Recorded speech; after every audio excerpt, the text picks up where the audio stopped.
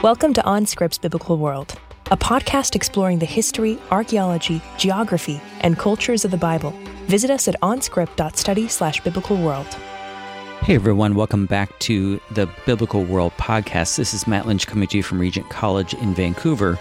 We have a very special announcement and episode here.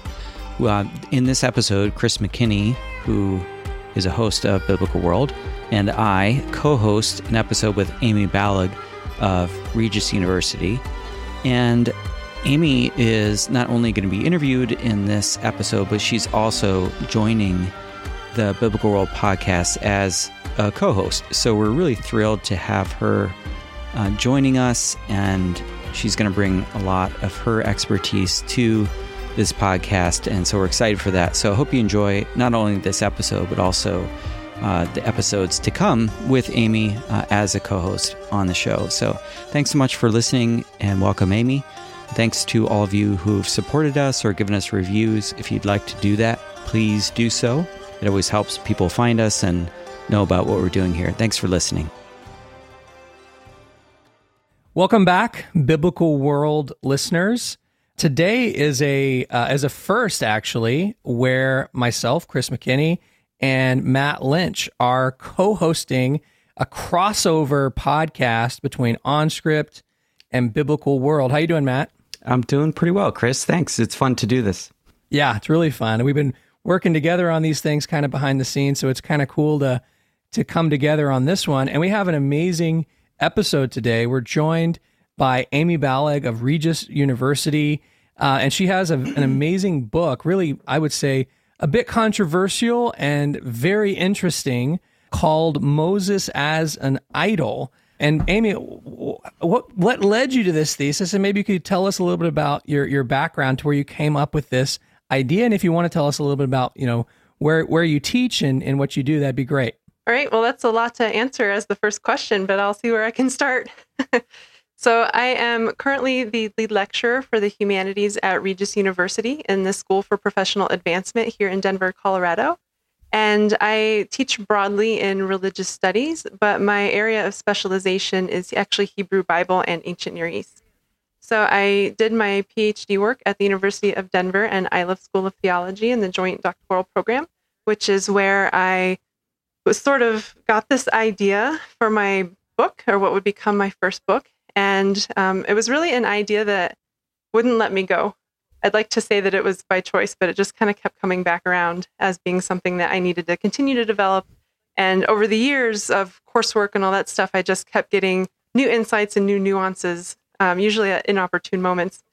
So it just kind of happened that way. So it became my dissertation, and then I revised it into a book, which was published in 2018, called Moses Among the Idols, Mediators of the Divine in the Ancient Near East. So the genesis of the project is that I was taking a class on Exodus, my first term as a PhD student. And so over the summer, I had done a lot of reading around because I figured it's the last summer for a while to read what I want. So I read a lot of stuff in Ancient Near East and came across actually the Egyptian opening of the mouth ritual. And if you were to Google that, you'd probably find all sorts of cool images of priests doing something to a coffin using what looks like a stick that kind of looks like a snake. And it's a really cool ritual. And so coming upon Exodus, I found this weird little verse. I was translating from Hebrew, which is how I noticed it, because English translations aren't done this way. And so in a couple places in Exodus 6, Moses says that he is uncircumcised of lips. And that's really weird, right? Like, that's a really weird image. And eventually God responds to this by saying, look, I've made you God to Pharaoh, and Aaron will be your prophet. And in the history of interpretation, everybody just kind of skims past that and doesn't really answer what in the world that means. And so I wanted to answer that because it bothered me. For a good 8 years, it bothered me while I worked on the project and wrote. Yeah, uncircumcised lips, that's, when you think about it, a really odd term. I think, for me, when you hear the term uncircumcised, it's so divorced from its actual grisly connotations of what it means in the context of daily life for Philistines and Israelites and all of that procedure and process. But because it's been so, made a metaphor as we have in the Hebrew Bible, that you kind of just read past it. But you're right. That is an odd description for Moses. I hadn't really thought about that much. Yeah, and it really is. If you look at the biblical usage of the term, it really is derogatory. And it's usually used against people who are actively working against the Abrahamic covenant. So the idea of the people of Abraham having their own land, being successful in terms of, the being fruitful and multiply piece. So what I think he's doing is calling attention to the fact that he is not only not effective at what he's being called to do, but he's actually causing damage. And both of these occurrences happen after the bricks without straw episode.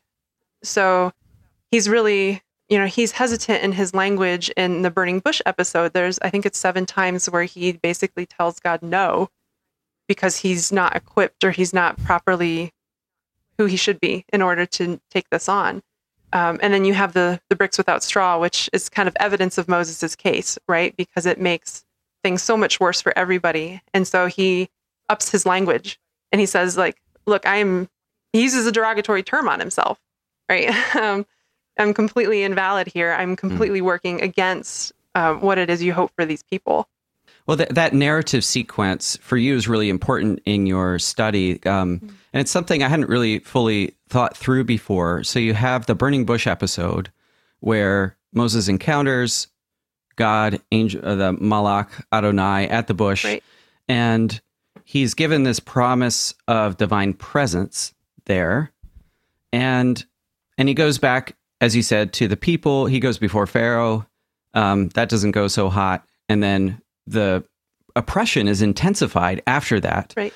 And then he goes back and he gets, what in standard interpretations is just a sort of reassurance. Yeah, I'm with you in this.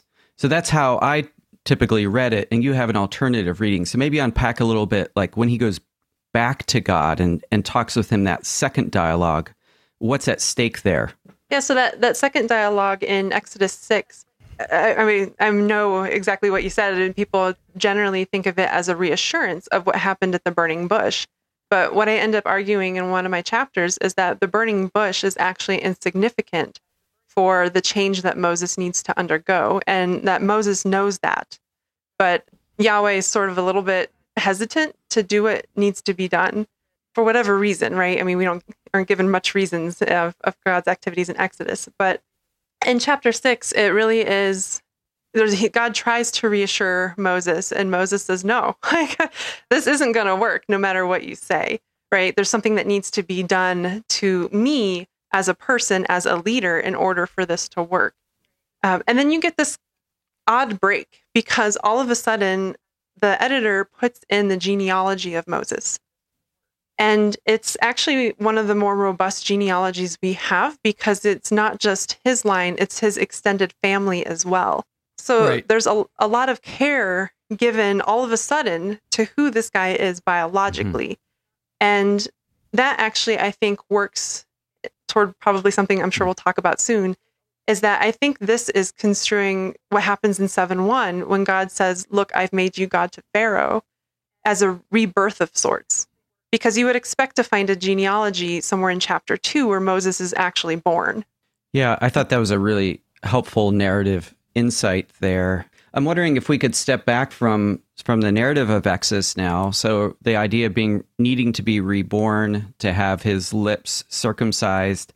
In your book, you're hearing these against the backdrop of certain Mesopotamian rituals and Egyptian rituals as well. So maybe if we could shift gears to talk about those rituals that you're reading in the background. Do you want to just introduce listeners to some of the important rituals that you're hearing echoing in the background of this story? Absolutely. So as I mentioned, I initially got the idea for this comparison by looking at Egyptian materials and learning about the Egyptian opening of the mouth ceremony. And I ultimately decided in the book to not focus on that, but to kind of give a nod to it, that a future person, perhaps even myself, could also compare Moses to that ritual. And I decided to go in the direction of the Mesopotamian ritual for a couple different reasons. But the Egyptian ritual is performed on the deceased. So usually elite people, in later periods, it became a bit more popular. But this was basically to enable the deceased to be able to eat, drink, commune with the gods in the afterlife. So even though I found the imagery to be similar, I didn't really find the context to have much overlap, because Moses isn't deceased, right? He's like, in the book, he's an alive person, and it serves a certain function. Like, it's not just for him to have a nice afterlife. It's very much concerned about his life in the real world. So the best analogy that I found was the Babylonian opening of the mouth and purification of the mouth ritual, which is performed on what we would call idols. So these, I of course needed to know in a lot more depth in order to make that comparison. So I got incredibly familiar with the rituals surrounding how an idol becomes an idol, and the language that's used to describe them and to really call the divine presence into what we would consider a physical object. And you'll probably notice that I'm using the language we consider a lot, because from an ancient Mesopotamian perspective, a divine statue, an idol, is never actually just an object. It's always imbued with divinity from the time it's wood in a tree. So there's never a time where it's not a god. And so it's a very different framework than we're used to, because in the West, we've inherited the Bible's anti-idol rhetoric. I know, Matt, you work in Isaiah, and there's a lot there about the idols being just like stupid fabrications, right? They're just nothing, right? They're just a knickknack, basically, that people give too much credit for. But I don't think that's how idols were conceived at all. It's a misunderstanding and, at worst, a misrepresentation of what they were. So I think I really needed to, and I spend half the book really unpacking what an idol is and how it functions, because only then can you understand what the biblical authors are trying to do with Moses and representing him that way. So it's really interesting to me to think about this concept of an idol. And, you know, this is an area that I think is hard for us. You kind of alluded to that, Amy, at being in the West and living with the weight of paganism, and it's bad, and idols are wrong and evil. And again, I hope people aren't thinking I'm a heretic here. That's clearly what the Bible does indicate and say. But the problem that I think you're alluding to is we don't even know really what an idol is from a biblical perspective or from an ancient Near Eastern perspective. And maybe it means sort of different things in different places like Egypt and Mesopotamia and Canaan, and may change a bit over time. And so you have to kind of understand what it is, and then what the Bible is kind of responding to really get that nuance. And then there's a bigger thing where, and I just coming at it from the Inkling perspective, that really the big problem in our age isn't really idols and paganism. It's more of secular humanism.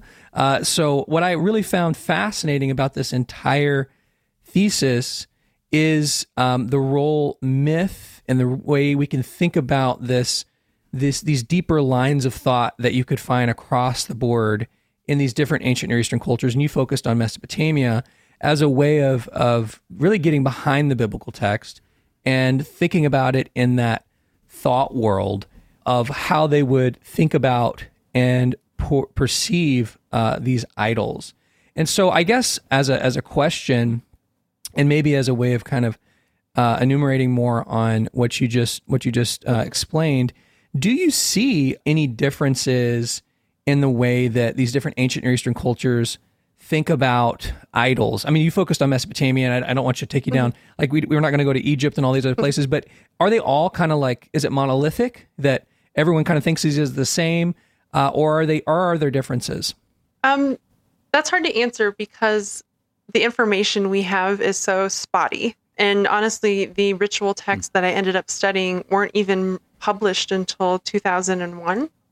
So they've been underground for who knows how long, right? And so it's one of those classic examples where, because of archaeology, we now know a lot more than we did even just a few years ago.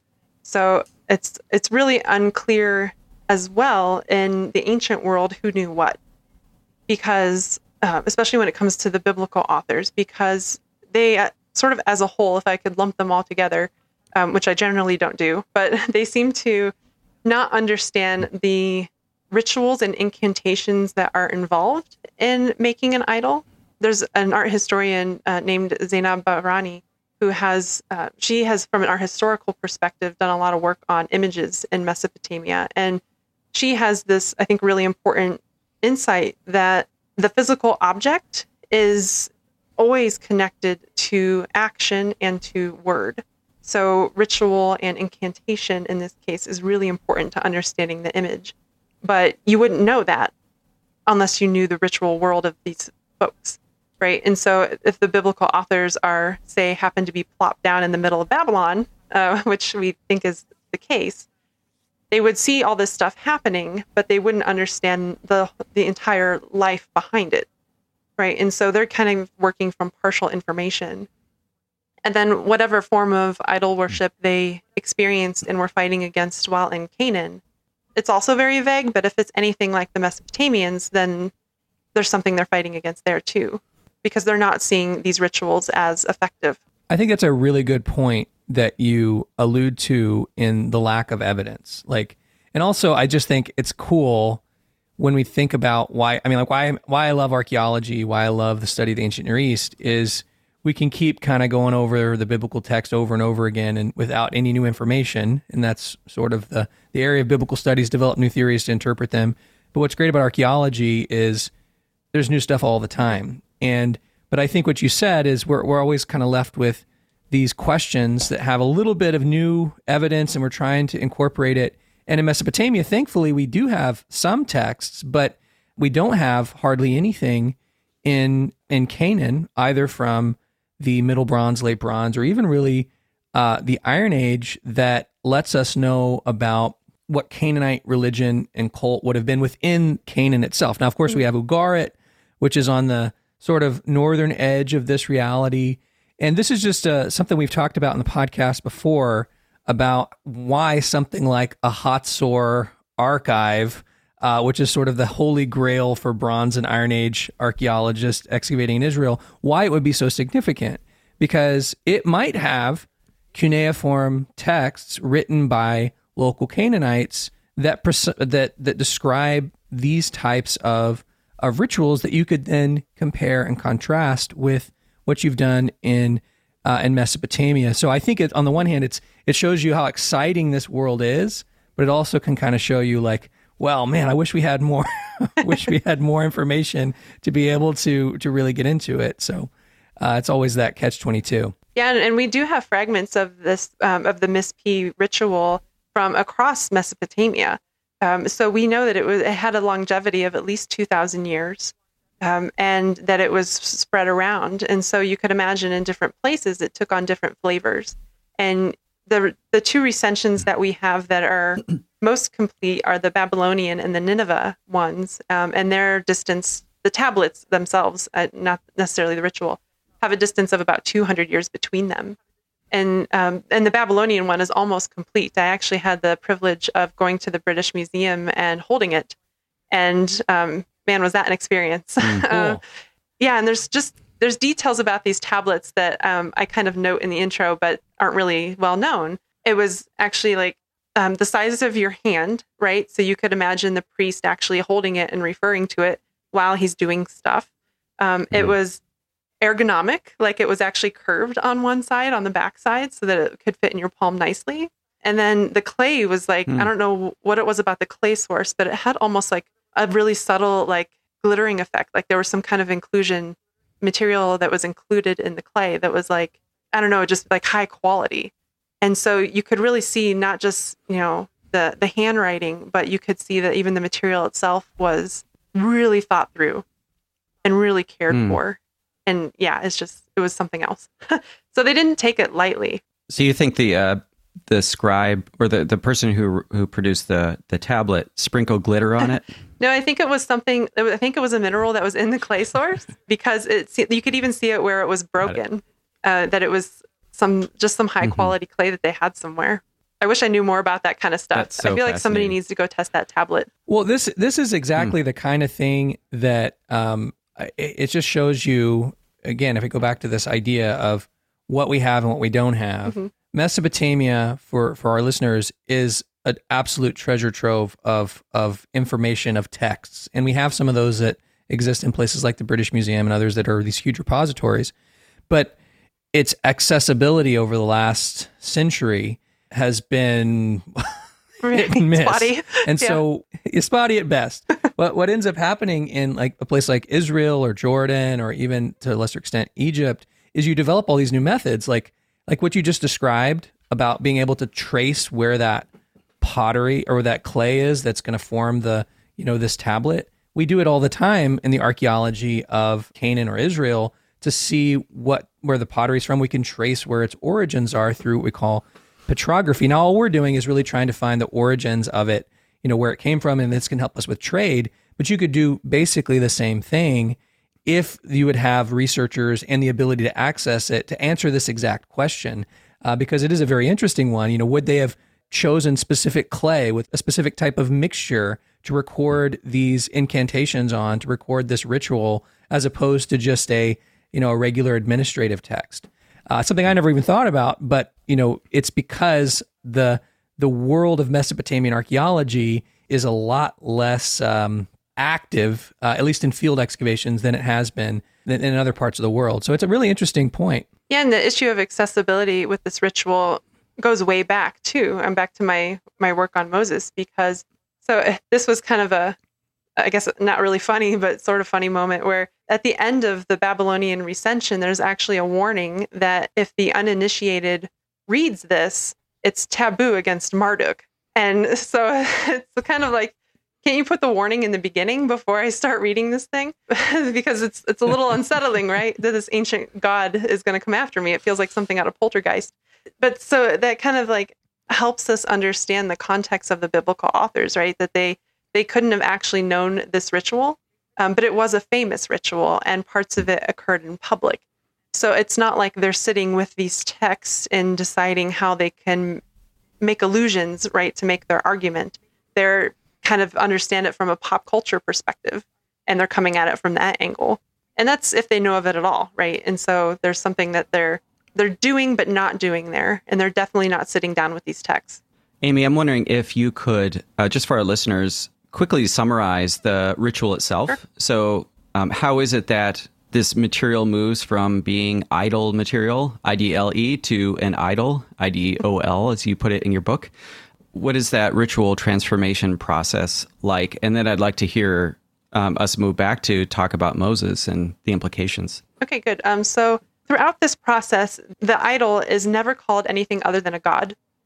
It's never referred to as the statue or the wood or anything like that. And so that's something I just want to preface before I talk about the ritual itself, because it helps us, I think, understand where they're coming from. So in addition to the ritual, we have a lot of sort of surrounding texts that help us understand how idols are made.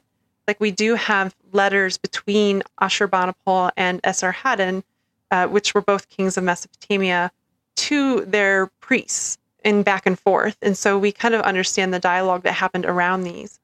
But in terms of the ritual itself, it begins in the house of the craftsman. So even within the ritual, we start off with an acknowledgement that it's a made thing, right? Nobody disputes that. In fact, the artisans are roped into the ceremony as being really an integral part of it. But the integral part is that they actually deny their involvement in its fabrication. They attribute it to the creator god Ea. And they're at some point, and it's not real, they don't really chop off their hands, but they ceremoniously use a wooden knife to chop off their hands, and then their tools are drowned in the river. So that's part of the ceremony. But it starts off in the craftsman's house, and then the specialized priest known as the Ashipu, who is, interestingly enough, also an exorcist. And I don't really know what to make of that fact yet. That's something that's still lingering in my brain, of how the exorcist also does the idol work, but that's how it is. And so he's the specially trained priest of a certain class that then takes it from the craftsman shop and parades it through town into the garden of, in this case, Marduk. So this is the idol of Marduk that's being initiated. And there's a bunch of stuff that happens in the garden. The ceremony is actually carried out over 2 days, where the idol is set on a reed mat. There's a lot of reeds in this. There's a lot of plant material that's used, a lot of sacred language connected to plants. This actually launched me into another line of research where I'm looking at the sacredness of natural materials, but that's another story. So a lot of this happens in the garden, and there's a lot of nature stuff that's happening. The nighttime is the most important because there's a connection in ancient Babylonian religion with gods and the celestial realm. So nighttime is like the prime time for like divine activity. And so this is where a lot of what we would consider like almost magic happens. Like the idol's mouth is washed regularly, repeatedly. I don't remember how many times. But I mean, it's a good like dozen times at least that the idol's mouth is washed. And then eventually it's paraded into the actual temple where it's going to reside. And again, like there's the opportunity that the public may have seen some of these elements, but a lot of them happen in secret. And so you have the ritual text, which is kind of connected to or encoded into incantation texts. And so you get these poetic descriptions of what's happening.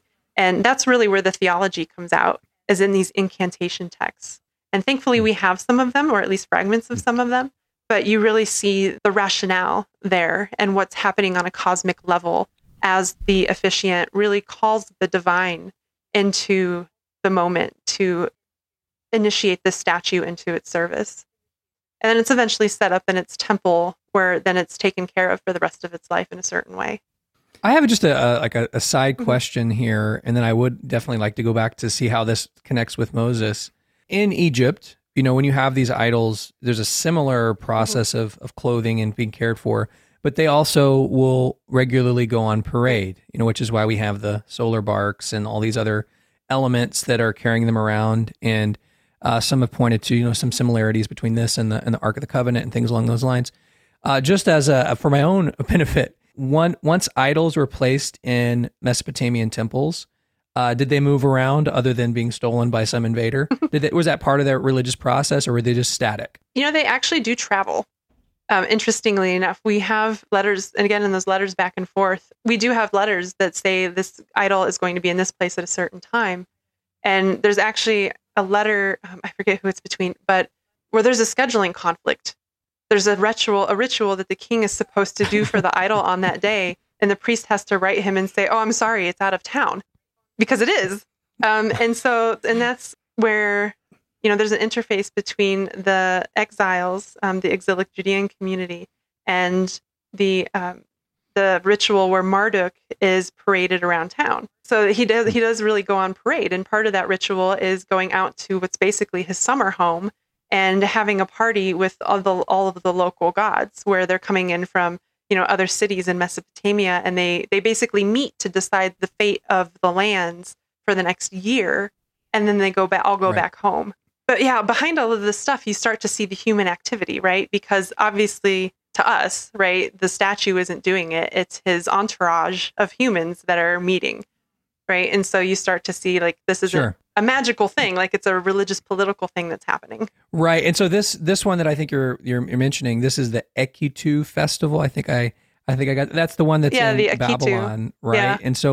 And this is the time they recite the Enuma Elish. So this is what you're saying is this experience of seeing that, kind of understanding it, and I'm talking about from the Judahite now becoming Judean perspective, it's sort of like sinking into a pop cultural element of their brain, and they're seeing this as something that's different, and yet they're attaching something to how they're going to retell the story in the story of the Exodus and the story of Moses, and how they're bringing that element in to perhaps already an existing story.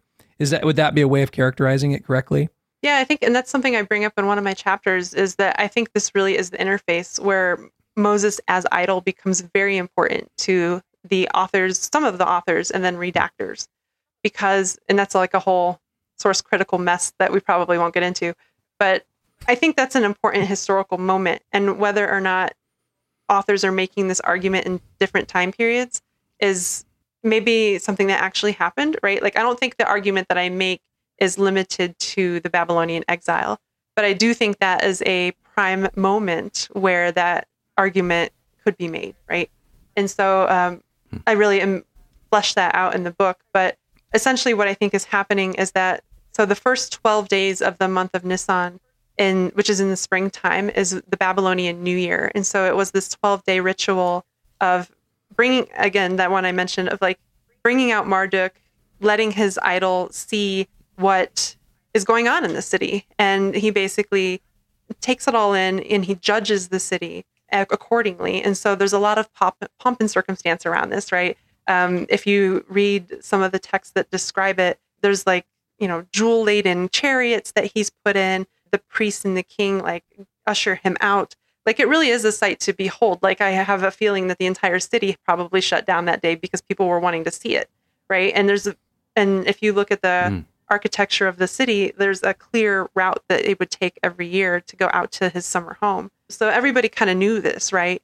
But you can imagine if you are new to this and you're just seeing it and you don't know all of the other stuff that happened behind the scenes, you'd be skeptical, right, about this thing. And so I think that's what's happening. And then after this festival ends, 2 days later, on the 14th of Nisan, is when Passover begins. So commemorating Moses and the exodus from Egypt. And I don't think that's a coincidence. Doesn't seem like one. No, something tells me. So Amy, talk about this transformation that Moses undergoes and how you're reading that. So in Exodus 4:10, he's described as heavy of lips, which is a curious phrase. And as you point out, and then also he's uncircumcised of lips in chapter 6, verses, I think, 12 and 30. And then God does something to him, presumably. So what is the transformation that's happening and what's the significance of that? Yeah, I had to wrestle with that for a while because we have so much about the Mesopotamian mechanism for an idol becoming an idol, but we have zero here in Exodus. And I really think that the concern isn't how God does it, but that he does it. It's not how Moses' status changed, it's that it actually does. And it's no light thing for him to become God to Pharaoh, because Pharaoh is the God king. Like, he is God in the land. And so to just be made more than that is exactly what Moses needs at this moment, because he's not succeeding. And so I think what's happening is with the language of the mouth is that Moses is kind of like building his metaphors in a way. So one of the things I had to break down was the idea that he's referring to something literal, because there's been a couple strains of tradition around this, one being that he has some kind of physical disability, like maybe he stutters. That's a big one. Or there's just something wrong where there's something like physically wrong with his mouth, right? Another one is that he has been in Midian for too long and he's kind of forgotten his languages. So he doesn't actively know his Egyptian or know his Hebrew to be able to even talk to people, which doesn't seem entirely realistic given that he talks. He does talk, right? And then the third was that he's just not eloquent. So people are kind of seeing like, oh, well, these are metaphors for those kinds of things. There's been some work done with even looking at Mesopotamian medical texts to try to say that, he was disabled somehow or had some kind of illness. But I think it's just missing the metaphor, honestly. And I did all the linguistic work of breaking that stuff down in the book, so I won't go into it here. And then the uncircumcised stuff just really tells me that there's, again, something that he's feeling that is a legitimate lack. This isn't just him saying like, oh, I can't do it, I'm nervous, right? Like, this is something that he really sees as a lack. So we kind of behold in 7:1, Yahweh addresses that when he says, see, I have made you God to Pharaoh, and Aaron, your brother, will be your prophet. And then there's a couple more verses where they're sort of talking through this mission again. And then the very next thing that happens is the 10 plagues. And so it's very clear we go from bricks without straw, right, where Moses is completely powerless, and actually quite the opposite. He's actually causing damage here. And then we have this interlude in chapter 6. And then in chapter 7, it's like, bam, he is the most effective thing on the planet. He is outdoing Pharaoh at every turn. Pharaoh is really at the end just a broken person, even if for only like a minute, right? Because he's quickly gets back up and gets nasty again. But he becomes that God to Pharaoh. Could I ask you a question? I think this is really interesting. I mean, obviously, anyone reading the text can see a difference between the beginning of Exodus 6, like in Moses' ability, and then starting Exodus 7, he's Superman. And then Aaron kind of sloughs off even in the narrative, where Aaron's not even referred to anymore after that whole deal. So I think it's the question. I think ultimately your book is answering the question why that is, and the answer you point to is Exodus 6 and the beginning of Exodus 7, and I think it's a really interesting thesis. Just a couple like comments about like the supernatural / spiritual realm here, because you alluded to seeing Pharaoh as a divine being, and of course that's part of Egyptian theology, and of course that's part of, I would assume, the Mesopotamians would have understood that as well, and of course Israel would have understand Pharaoh as the the divine incarnate Horus while he's alive. Are you assuming that we should read that into the text? And if so, in other words, that the biblical author is wanting us to know that, does that mean that an uncircumcised lips gives Aaron and Moses, additional ability to then actually carry out the miracles, the signs of serpents that eat the other serpents through Aaron's staff? Is that the, and I'll let you answer, but this sort of really makes sense because they were given that ability before, they don't use it. And then here in Exodus 7, now they're using it, now they're more powerful. And it's sort of like Moses and Pharaoh are now on the same level. Would you say that that's kind of what you're going? Because a lot of people are like, okay, how are they even able to do this? I'm talking about the Egyptian magicians. Who's giving them that power? Is kind of what's like lying behind the scenes. Do you think this helps answer that question? I think so. And I think it's worth noting that all of the ancient Near Eastern cultures, it's really important for their leaders to be considered either divine or to have divine-like qualities. And you see that consistently in Egypt, where Pharaoh is a god. In Mesopotamia, it depends on the period. Sometimes the king is God. Sometimes he just has godlike attributes. And then even like later in Greco-Roman stuff, you see that as well. So it would be odd for Moses to not have godlike attributes in the ancient world. So that really is important here in terms of the background.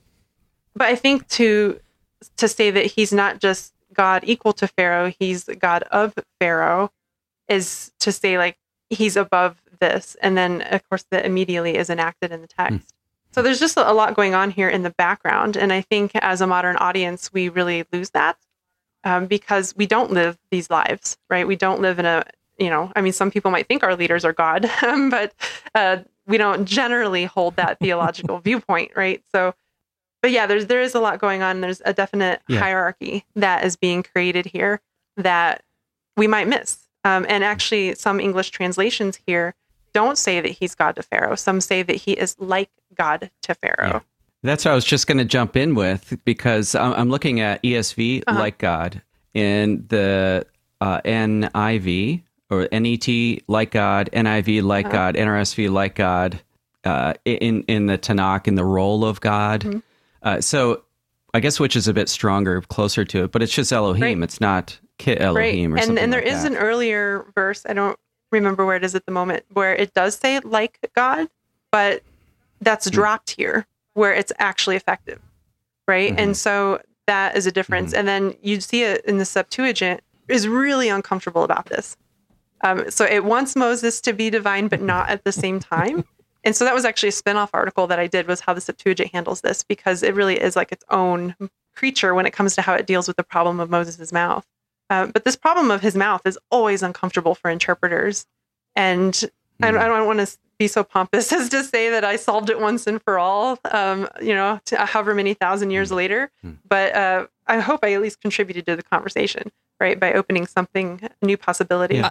I would have one. It's a really interesting suggestion. And I often find the more you study scripture and you read over these kind of like obscure, weird things that you don't really realize they're weird until you drill down on them, that's sort of where like some of the most important elements are, whether, like Genesis 6 or, an element like this, or a little bit earlier, you have the uncircumcised bridegroom with blood and all that. What a weird thing. And it's interesting to delve into this. Like one implication is you could argue, is the Elohim one of these other divine beings, or is it Yahweh himself? And that's another thing to even think about. What I find to be so important about this theory is that it explains so much about what happens next in the story. Like I'd almost say, like, if you listener thinking this, like, am I tuning into Biblical World? This sounds bizarre. Moses is an idol. I don't understand what y'all are talking about. What happens next becomes much more explainable if you have this concept. And so what I'm going to do is basically ask you a question like this. Was Michelangelo right about portraying Moses with horns? If you've been to and seen his famous statue of Moses, he clearly has a couple of horns sticking up. So can you push us forward as we, in this podcast, push us forward into how this concept of Moses as an idol makes a good deal of sense of the Golden Calf episode and things that we have later on in the narrative? Yeah, so that was one of the reasons why this project wouldn't leave me alone, right? Because once I saw this happening in Exodus 6 and into 7, I started seeing it like everywhere as a way to help explain some of the oddities about Moses' existence. Because it isn't enough that Moses is God to Pharaoh, because that's just one little historical moment in the span of his 40 years of leadership. What this really works toward is life in the tabernacle. So it's for the last 38 years or so of his life, that's actually where he ministers. And so his initiation into this idol-like status is really with that in mind, because he is the mediator between divinity and humanity. And that's something about idols that people don't really realize. The actual idol, like, yes, it's divine and it's a god on its own, but there's a whole like mystical metaphysics there that is, even in Babylonian thought, like hard to understand, and on purpose, right? And so you kind of have that put onto Moses as well, where he's this mysterious figure that kind of bounces back and forth between realms, and he's never really home in either. And so, but I think the ancient Israelites actually recognize that, because if you read the story and you open up to the golden calf, which starts in Exodus 32, if you read those first few verses closely, what you see is that when Moses disappears on Mount Sinai and they don't know what's happened to him, their thought is not to replace him with Aaron, which we would think would make sense. Their thought is to replace him with a golden calf. And they say, like, these are your gods who brought you out of Egypt. Like, that's the statement that's used there. And so obviously that goes awry, because that was the wrong thing to do, right? But they don't know that yet, because Moses hasn't come down the mountain yet. But that's their instinct. So they're seeing him in this role. And that also explains Aaron's role as the prophet of Moses, who's, God, and now he's also the prophet of this golden calf. It explains he's not going upward, he's just, changing his boss. And he seems to be fine with that. I thought that was so insightful, because, back to Exodus 32:1, the people gather together and they say, "Rise up, make an Elohim for us who will go before us. As for this Moses, the man who brought us up out of Egypt, we don't know what's become of him." So I had never read that as a response, as the golden calf as a response to the disappearance of Moses specifically. I mean, obviously I did, in the sense that, like, he's gone, now they have to do something. But I always thought in terms of needing a clear instantiation of Yahweh among them. Now, what do you do with, like, the fact that they hold a festival to Yahweh around this calf? So I think that's where I think they see the calf as replacing Moses. I don't think they think Yahweh has gone away, because if the theophany is proof of anything, it's that he's still on that mountain, right? And so, but they need that mediator to know what to do, because otherwise they're just sitting there. So they're kind of getting impatient with that. And then when Yahweh later reintroduces Moses, he uses the same language that the people use here to say, "These are your gods." And so there really is that sort of linguistic connection where he's like, "Nope, actually Moses is, your God. He's the one that brought you out of Egypt." And then, of course, the whole scene ends when, Moses, he goes back up the mountain because he's very upset. And I think that's why he's so upset, because he's taking it personally. And he does a lot of things there without consulting with Yahweh. He kills, or has, I think it's 3,000 people killed. He grinds the statue to dust, mixes it with water, and makes them drink it. like internalizing their indiscretion, right? That's a lot of time to be angry, right? That's a lot of time to talk yourself out of things and to calm down. But he doesn't that entire time, right? You would think that as you're grinding metal, you would kind of like come to your senses, but he doesn't, right? So he's livid. And so he goes back up the mountain and asks for intercession, and he gets it. But when he comes down, that's when he has these horns. Most translations have rays of light or something about light, but linguistically, it's far more likely actually to be horns.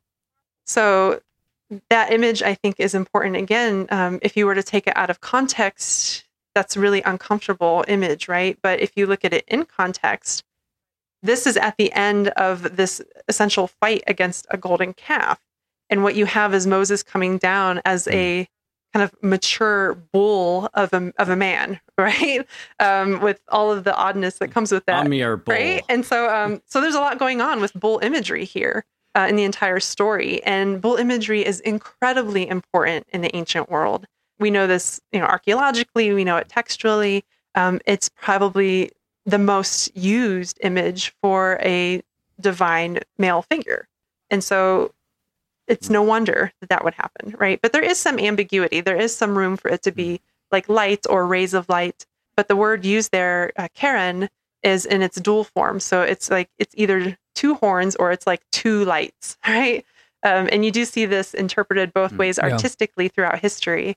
So there's an ambiguity there as well. And kind of like all three options work in comparison to like ancient Near Eastern art, because that's just, they all kind of work together as symbols. Yeah, I would say like if you're thinking about this from like your initial thesis, if we're just following you all the way through, I think a good point of comparison is when you're reading in the book of Daniel and you read about various beasts coming out of the sea with horns. People may be thinking of like rhinoceroses and things like that. It's clearly Mesopotamian, the halo horn that has 2 or 3 levels of crown with horns attached to it, which is of course tied to the bull, but the multiplication of these horns shows their power and strength, and that's what Daniel's alluding to.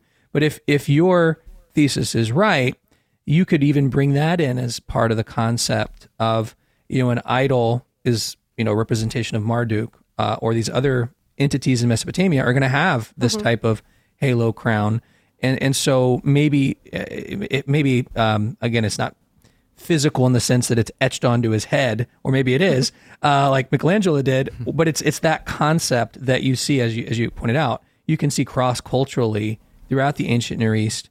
And that's, I'm just visualizing in my head and how the original author wanted us to visualize that. It has a wide variety of, what's on his head, what's going on, and maybe that kind of mystical element is kind of the point. And cool. And also within the Bible, like Yahweh is described several times as being a bull and as having horns. And even his anger is, the idiom for anger is the heat of his nostril. So you think of pulling that as like it's a raging bull imagery, and it's throughout the Bible. And so even within the Bible, it works, because what I think is happening there, and whether you read it as metaphorical or not, what I think is happening is it's drawing an analogy between Moses and the thing he represents, which is Yahweh. What is also interesting about this is that if you continue reading that pericope, which is Exodus 34, 29 through 35, the people actually, when they first see him, they like run away. And then they have to like kind of slowly come back. And he wears a veil over his face whenever he is around humans. And he only ever takes it off when he's in conversation with Yahweh. And I think that's really interesting part of this as well, because it really shows that whatever his life is now, it is not what we would consider a normal life of a leader. He's completely alienated from his people in that way. Even though he is among them, he's always like kind of working with them. They can never even see his face anymore. He can only fully be revealed with Yahweh. And the implications are, when he's most of the time from here on out talking with Yahweh, it's in this throne tent where you go into God's throne, which has no idol or image of God, and he's in that place. The thing that's really odd about the tabernacle is it's missing the thing that temples and tabernacles have, which was the idol. And so this adds in an element that, if you're right, would be missing in that Moses is, if he is the image of Yahweh, at least incarnate in his lifetime, that really makes this very interesting. And I would say, just in the bigger picture, and we don't have time to go into this, but it also probably tells us a little bit about, if we go all the way back to what it even means to be made, in the image of God, and how this whole concept works. And so I think that's what is so fascinating about this, is it not only helps us understand this immediate story a bit better, because we're looking closer at the sources from the ancient Near East and Israel's reception of them and how they would have applied them, but it then causes us to look at the wider story and what the implications are. And then even beyond that, to look at a text which is probably incorporated at the same time in Genesis, to see, okay, if this is true, what does this say about male and female humanity made in the image of God and in kind of a similar environment? So I just find this to be such an interesting thesis that shouldn't go away. It's something we should pay close attention to and look at closely. Matt, you had something to say. I didn't mean to interrupt you. Yeah, I was thinking, like, some people are going to hear this and think, oh my goodness, Moses is a god in this story. What does that do is that like a threat to Yahweh's supremacy? How do you see the coordination of the story's claims about Yahweh and Yahweh's supremacy? And now we've got another Elohim in the picture. Well, that's a lot right there. So I'll try to address some of the things that you guys asked. So I do think that ultimately this whole idol business, again, is looking forward to the tabernacle. And exactly what you brought up, Chris, that the tabernacle and then later the temple is an idol-less place. And so I think what Moses is doing here and he's functioning that way. And what I mean by that is that, well, first of all, there are indications in Exodus, Leviticus, and Numbers that he goes into the Holy of Holies, and that's where he converses with Yahweh. So you think that's where an idol would normally be. It's not there in the tabernacle or temple. And so Moses is effectively going in and being that. And that's a difference as well, because there isn't a heavy ritual around him that we know of. He is human, right? And so he eventually dies, which means that this is a temporary thing that is happening with Moses. And that the revelation or whatever he receives from Yahweh in those exchanges, that's it, right? Like, that's not going to happen again. And so that is very important, that he is the right kind of entity to be doing this. And so I think that ultimately is where the analogy is really helpful, because if you understand the daily life of idols, that is precisely what they're doing. There is a huge importance on the divine word. That being said, the idol and the deity are always considered kind of one and the same. So the best analogy I've thought of for thinking about idols is that it's kind of like a satellite system, right? So you have like the deities all over the place, right? But they're all connected through, I don't know, waves or whatever that science is.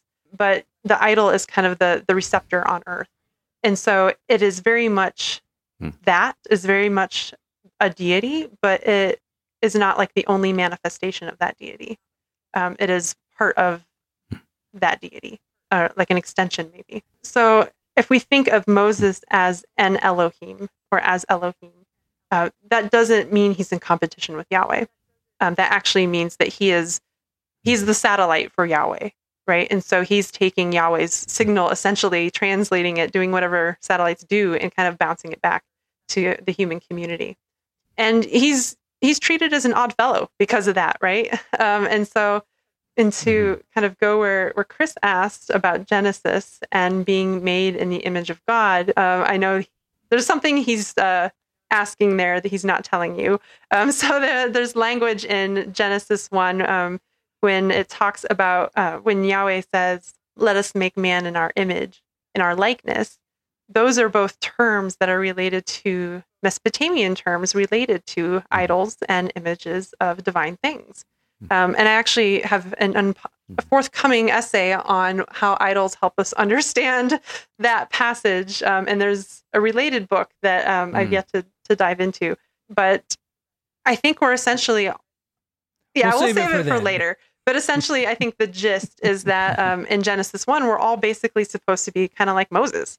We're supposed to be mediators between the divine and the rest of the planet.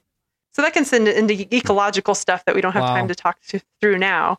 But you can see where I'm going into ecology with some new projects. Yeah, I can see where you're going. So I took it all the way back to the beginning. And then I think, though, we could, if we take this even further beyond, and I know we're running up against time here, but the death of Moses, like, you know, the mystery surrounding his own death, the hiding of his body, the implication that that he wasn't decayed over when he's 120, or even the fact that when he strikes a rock, it works, and even when he strikes a rock, when he's told not to, it still works. That water flows out. It shows like the impulsiveness of, he's prepared in a way that works with Yahweh as the, you know, his image bearer, as his idol, but he still has his own will. And so I just think, like, even though you mentioned earlier, like, you know, the Septuagint does not feel comfortable and maybe wouldn't have had the same interpretation, still, though, some of these things make it through into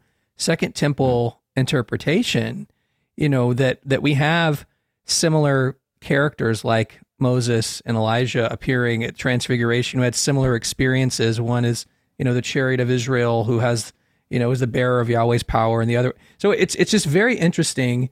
And that's why, it makes me really excited for how this can work with explaining some of these more obscure elements in the story, but also seeing that even though they may not have understood, like if the Jews who are in Mesopotamia didn't understand the Marduk ritual, and yet they brought it over and explained Moses in this way, how the power of that explanation affected the way we read the story. But also, even though they didn't maybe understand what the horns were, it still affected how the story was told, but also received in ways that still make pretty good sense, because it gets translated all the way into something like the Transfiguration with Jesus. So anyway, I'm mainly reflecting on how inserting your really interesting, cool thesis can impact like this big character. I mean, Moses. It's in the Old Testament. It's hard to get bigger than that. And then how that's reflected in throughout the Second Temple and especially the New Testament. So really fascinating stuff. Thank you. And I have to say his death, I think, is one of the more moving pieces of Scripture, because if you think through it and do a really slow reading of it and think about his life, like, and what it entailed for him to be in service to this deity, just the idea of, you know, the deity leading him up to where he can see the promised land.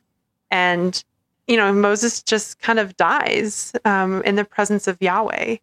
And how beautiful is that, man? Like, this one guy that he could be himself with for his entire life. You know, he finally comes to maturation under Yahweh's wing, spends 38 years doing this tabernacle stuff where he can only fully be himself in there with that one entity, right? Being alien to all of the humans around him, but yet being connected to them at the same time. And just to have this beautiful death, right? I mean, it doesn't get any more beautiful than a mountaintop with Yahweh by your side. And then it's not even quite clear who buries him, because the place is unknown. There's maybe some allusion to the idea that maybe even Yahweh buries him, which is, of course, a very tender thing to do. So it's just, it's full of, like, even though it's punishment, right? Even though, like, it's like he's not allowed to go into the land, it still has probably the most beauty to it as it possibly could. It's like the best punishment on earth, right? To have to die with Yahweh by your side. So it's really interesting you say that, because one of the hot takes in the Second Temple period of where the Ark of the Covenant is buried is in a cave on Mount Nebo where Moses died. So I mean, there's that, like, that's in Second Maccabees. Like, they're thinking they're trying to bring it back because there's something mysterious that happened at that moment in time. Right, and the fact that we don't know where he's buried, I think, is really important, because it means that he can't be venerated, right? There's no place to go to praise Moses for doing this. And so I think that's one of the really important, it's a parallel to the Mesopotamian life of idols, because idols, we're not clear what this means, but they actually can die. They can be broken, they can be injured, like they can effectively die. And the way that they're buried is that they're essentially wrapped up properly and ceremoniously dropped in the river. So technically their burial is not known either, because who knows what happens to something once you drop it in a river. And so there's a parallel there, but I think it's also an important difference, just that, as you mentioned, Moses has free will. He is completely and utterly human this entire time. He does things that are horrible, honestly. He does things that are beyond belief, and he uses words, right? Like there's no need for an interpreter, at least as far as we know, because Aaron kind of fizzles out. He's very human, and that is also emphasized in the text. And so as much as I talk about him as idol, at the very end, I kind of try to bring that back home, that there are important differences, right? And I think that has a lot to do with the messages that he receives. I think it's really important to keep in mind that the result of Moses' life in terms of tradition are the words that he gave, right? And that eventually get encoded. And so that, I think, is where it's important, because ultimately it's looking to the tabernacle, but the result of his life in the tabernacle is what we would consider Torah. And so effectively this becomes an argument for Torah, because it's a once and forever thing, and only one special kind of guy could do this. Yeah, well, Amy, thank you so much for taking the time to do this crossover episode with OnScript and Biblical World podcasts. Chris, it's been fun co-hosting with you. And I encourage people to check out Amy's book, Moses Among the Idols, Mediators of the Divine in the Ancient Near East. So thanks so much, Amy. Thank you. You've been listening to OnScript's Biblical World podcast. If you enjoy this show, please show your support by giving us a rating on iTunes or wherever you listen. You can support the show by visiting onscript.study/donate. Until next time, keep digging.